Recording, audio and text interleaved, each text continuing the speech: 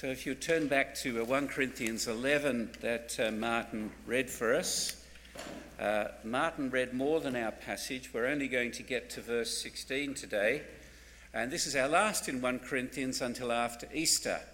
The season of Lent starts on Wednesday, and we're going to celebrate Lent together with a special series on Leviticus and Hebrews. So, from one easy section of the Bible to another. But this morning it's 1 Corinthians 11, 2 to 16, and we need to begin with confessing that there's a great deal in this passage that we just cannot be sure about. We know that from 11:2 to the end of chapter 14, the apostle is talking about what we do in church together. But we don't know exactly what's going on in Corinth. We don't know exactly what the head coverings are and what they mean. And though some of the principles are very clear, it's not always easy to know how to apply it to us today. And just when we think we might have got a hold of something, in verse 10 he throws in the angels. And it's led a lot of people to put it into the too hard basket and just skip over it, or to be embarrassed about it, which is a pity, really. The more I've studied it this week, the more I've seen some of the thrilling principles and insights that are liberating in this passage, particularly for us who live in Western Canada, where there's so much confusion about sex and gender. So let me make two comments by way of introduction, and then we will look at the text. And the first thing to say by way of introduction is that this passage has been badly misused and misapplied in the past. And it's been the source of great pain for many Christian women. Parts of this passage have been weaponized to abuse and even persecute Christian women by preachers and by theologians and by men who are acting like idiots. Let me give you just two illustrations. In verse 9, if you look down, it says that woman was created for man. And some men have taken that as a blank check for the worst forms of entitlement and even violence towards women and their wives. Or in verse 3, where it says the head of woman is man, to our ears today that just sounds regressive and repressive. And some have imported all sorts of male insecurities in this and use these texts to disempower women and justify a range of abuses. But I want us to see this morning that this is the opposite of what the apostle means here. Since chapter 1, the apostle Paul has been applying the cross of Jesus Christ to issue after issue after issue. And we've seen it overthrows all those questions of what are my rights and what are my freedoms. What can I use other people for my own gratification? And we came last week to the question, what can I do that'll maximize the glory of God? How can I love my brothers and sisters more like Jesus? What can I do for the good of my neighbour? How can I treat others as more significant than myself? How can I restrict or restrain my rights and freedoms for the good of the other? And I say this, and you know this, there's never any excuse for the abuse of anyone in the Church of Jesus Christ or in the Christian home. And when we come to this passage, which is about how to best love and care for one another in our sexual differences and to best reflect the glory of God, I want us to glimpse the astonishing reality of the church as the holy temple of the living God. This is very important. Just look down at verse 16, the last verse in our section. If anyone is inclined to be contentious, we have no such practice, nor do the churches of God. Do you know the word contentious means you love winning? Back to chapter 1 again. This is the attitude that Paul is going after in this passage.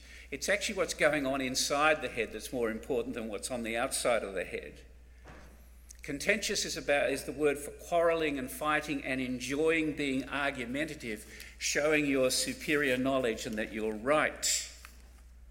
And the way some men in Corinth were doing this was by drawing attention to themselves by covering their heads in prayer and prophesying. And the way some women in Corinth were doing this was by drawing attention to themselves by covering their heads. Sorry, not covering their heads and drawing attention to themselves. And woe to anyone who tried to stop them. So as the apostle contends for sexual distinctiveness in the churches of God for both men and women, he's seeking to show us how love takes priority over competitiveness. That's the first thing to say by way of introduction. The second is that we should not be surprised by sexual confusion outside the church. Whenever the gospel first comes into a culture, one of the first things that it corrects or comes into conflict with is the way that culture thinks and behaves about sexuality and family and marriage. We've seen this in our day when the gospel first strikes a culture. In the Greco-Roman world of the first century, it was a time of radical change in sexual roles.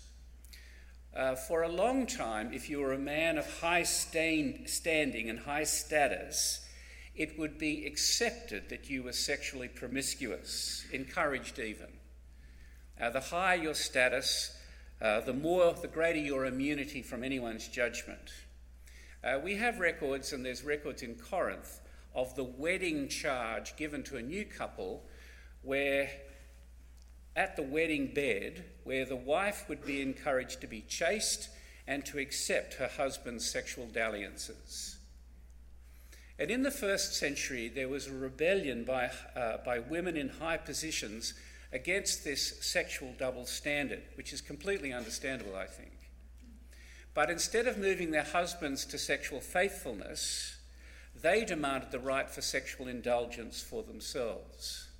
So there was a movement within the Roman Empire which scholars call the New Roman Woman, where high-born women would bring casual sexual companions to meals, and after the meals they would indulge in what is called after dinners with men who are not their husbands.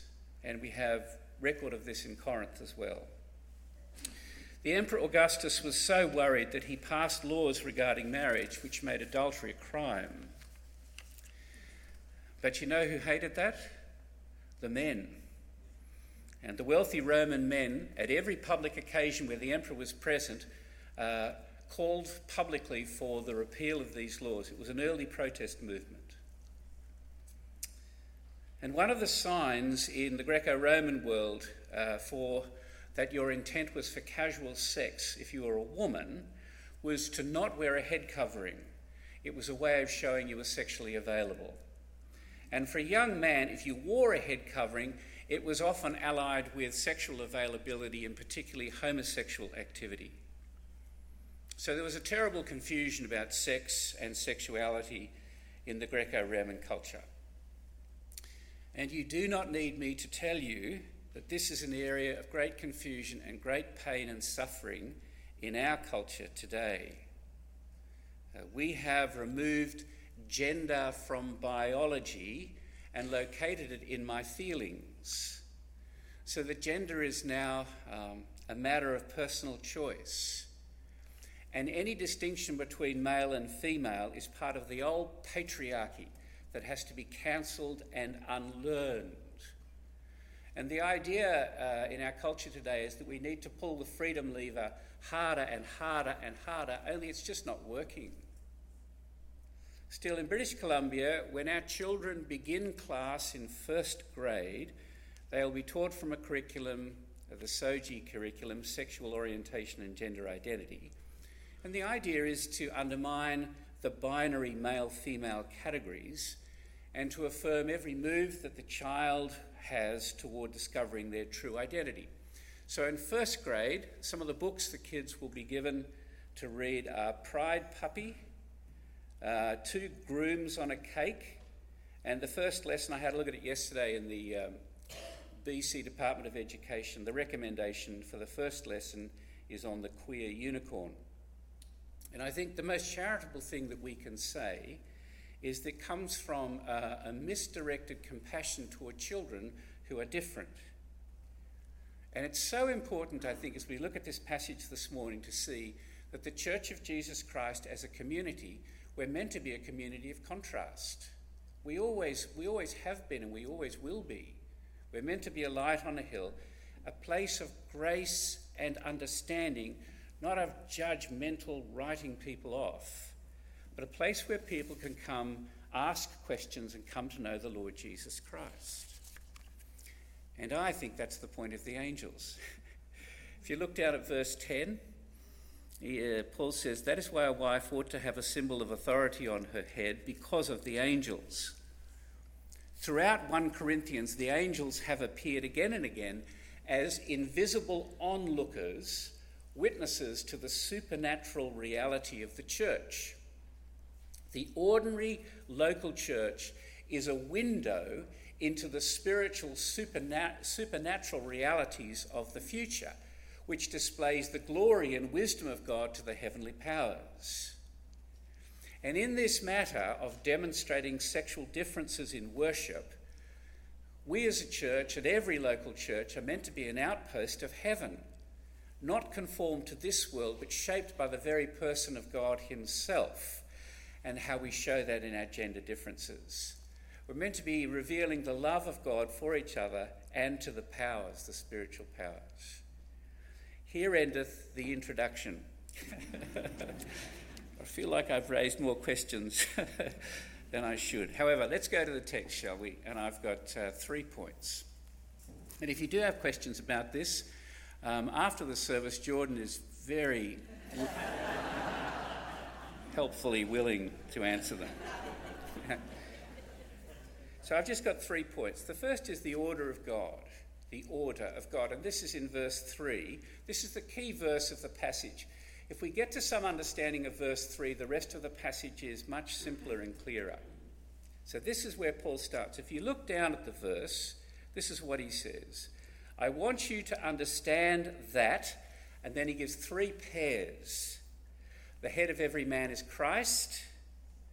The head of every woman is man. It's not husband here, not concerned about marriage, but about creation and redemption.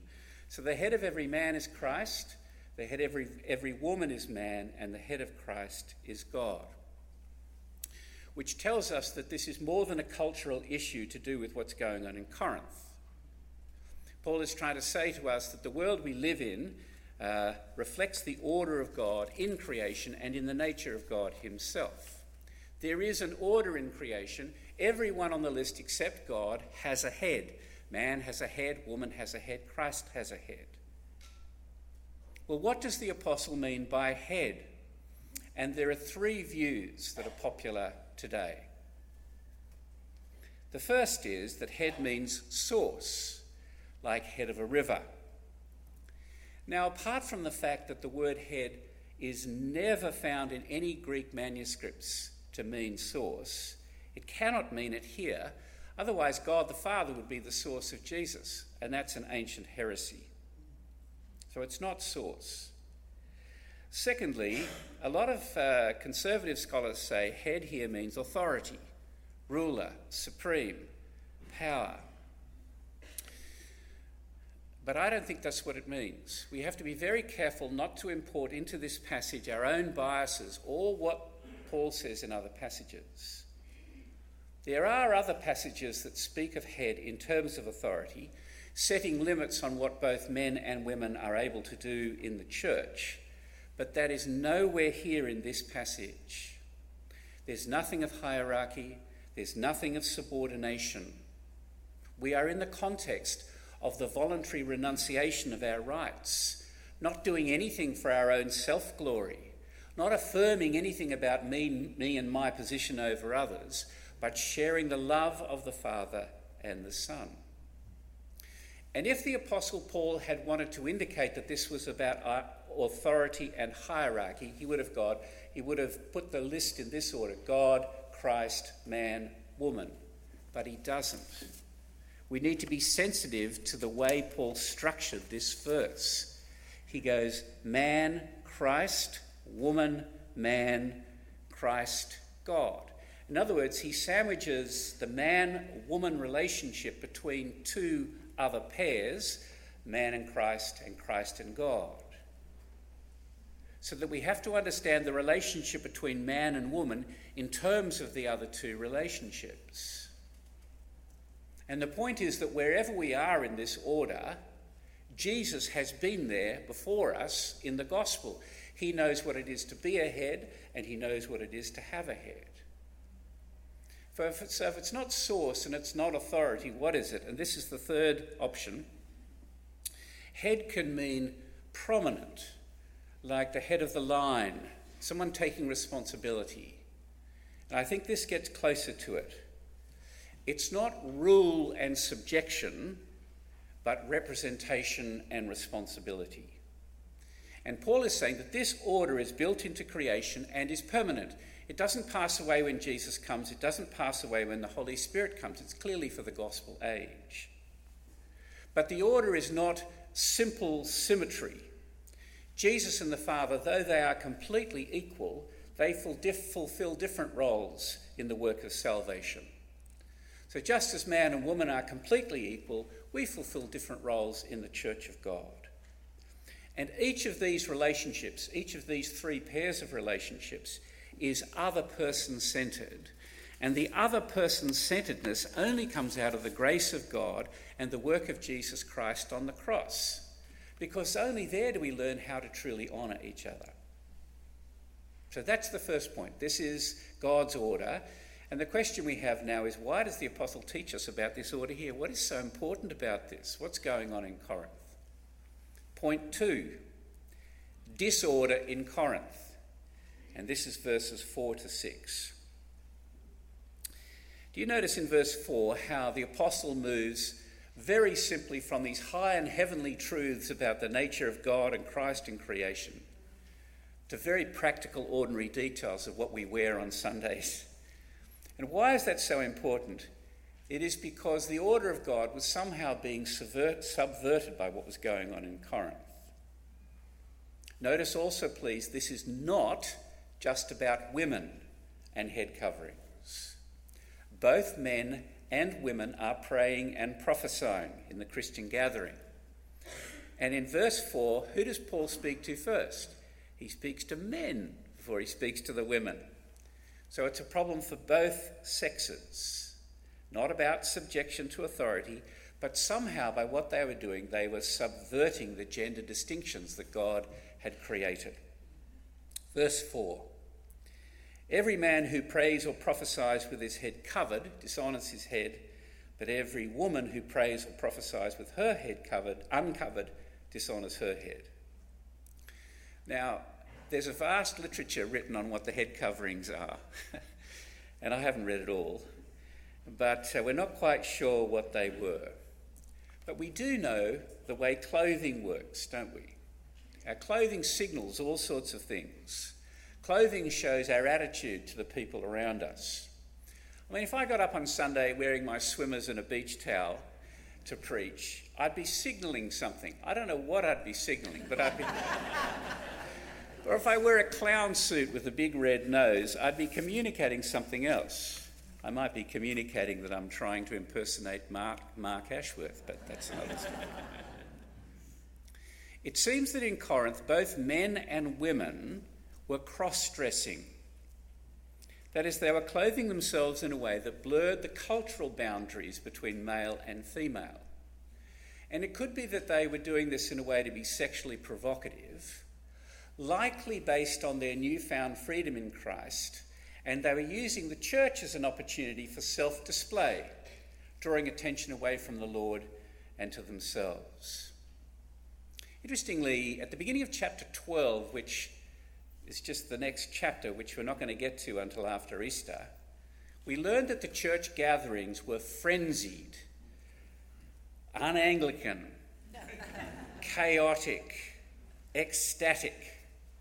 And the Corinthians thought that the mark of the Holy Spirit and great giftedness was the more ecstatic and frenzied they could be. And that was exactly what happened in the pagan cults around them, particularly the Cybele cult at Corinth. In the Cybele cult, the priests and priestesses would literally let their hair down, and they would try and blur all sexual boundaries and lose themselves in violent dancing.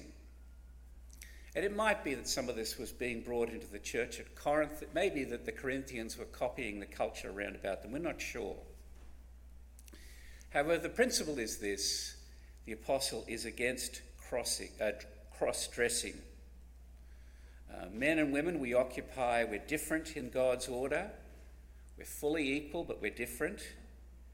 And that will be indicated differently in different cultures, but in worship, in some way, we are to be recognisably different. We want a clear line. Paul, give us 12 rules about what to do here, but there's such wisdom that he doesn't do that. Because if he did do that, it would be possible to wear the right things but still have the wrong attitude to the Church of God. But in our ministries, in our serving, we are to hold ourselves with a kind of gender dignity that comes out of the order of God. Otherwise, we bring dishonour and shame, not dishonour in the eyes of the world, but shame in the eyes of God. If I could put it this way, sexual distinctiveness without sexual provocation, uniqueness without drawing attention to ourselves, focusing on the Lord and what's best for others. So that's disorder in Corinth, secondly. And thirdly, what does that all mean? And my third point is restoring order, verses 7 to 16. If you look down at verse 7, you'll see... By the way, is everyone with me so far? Look down at verse 7. The apostle points us back to Genesis 1, where God made man and woman in his image. 1:27 in Genesis says, God created man in his own image. In the image of God, he created him, male and female, he created them. It is our maleness and femaleness together that images God. Our very identity and personhood in God's image involves not living my life centred on myself, but for the other, in relation to the other, who is different from me. And it is together in that difference that we reflect God. And then in verses 8 and 9, Paul then goes to Genesis chapter 2. You remember? In Genesis 2, God creates man first, and then he creates woman out of the rib and gives her to man. And when Adam first sees her, it's the first song he sings and dances. He said, look, the animals are one thing, but this at last is bone of my bones and flesh of my flesh. She shall be called woman, Isha, for she was taken out of man, Ish. She's fully equal, bone of my bone and flesh of my flesh, but she's different. And he looks at her and he sees in her himself, but in a different way. He recognises himself in the face of another. Not two humanities, but one humanity in the image of God, not as asexual non-entities, sexless non-entities, but reflecting God in our sexual differences. And I think that's what he means when he says in verse 11, this is in the Lord. Because in the Lord and in his cross, all of us live for the glory of another. Christ has opened the door for the restoration of this glory by giving away his glory to us on the cross. And it is as we seek to glorify God and glorify others and what is good for others, not trying to pretend there's no differences, God is glorified. So I don't think this is easy to apply. And our cultural situation is very different, but the principles remain the same. In my last church in Sydney, it was a beachside church, and the dress code was very different than it's been in the churches I've been here in Canada. And I think every culture has differences and different applications. But let me say two things to finish with. The first is this, as we leave 1 Corinthians, that the book of 1 Corinthians, one of the things it does for us is it turns our questions upside down. We've seen this again and again, haven't we? Instead of asking, what's in this for me, I need to ask the question, what can I do to build up the faith of you, of others? Instead of worrying about, do others really love me and accept me, I'm asking the question, how can I love you and show that I accept you? Instead of life being about my body and my rights and my freedoms, the question is, how can I glorify God in my body because I've been born with such a price? And this is what the book does for us. It turns our questions on its head. And the second thing 1 Corinthians does is it shows us that the gospel of Jesus Christ turns the world on its head. That we as a church and every local church are meant to be a constant statement of the glory of God, and we will always stand against the current wisdom and conventional opinion of the day. Do you remember in chapter 1 the purpose of the church? In chapter 1:27, the apostle says that God chose what is foolish in the world to shame the wise. God chose what is weak in the world to shame the strong. So we'll always look a little bit foolish and weak to the world around us. But it is precisely as we trace the cross of Jesus onto our lives, it is precisely in that weakness and foolishness that God is able to reveal his glory to the spiritual powers and to the world round about us.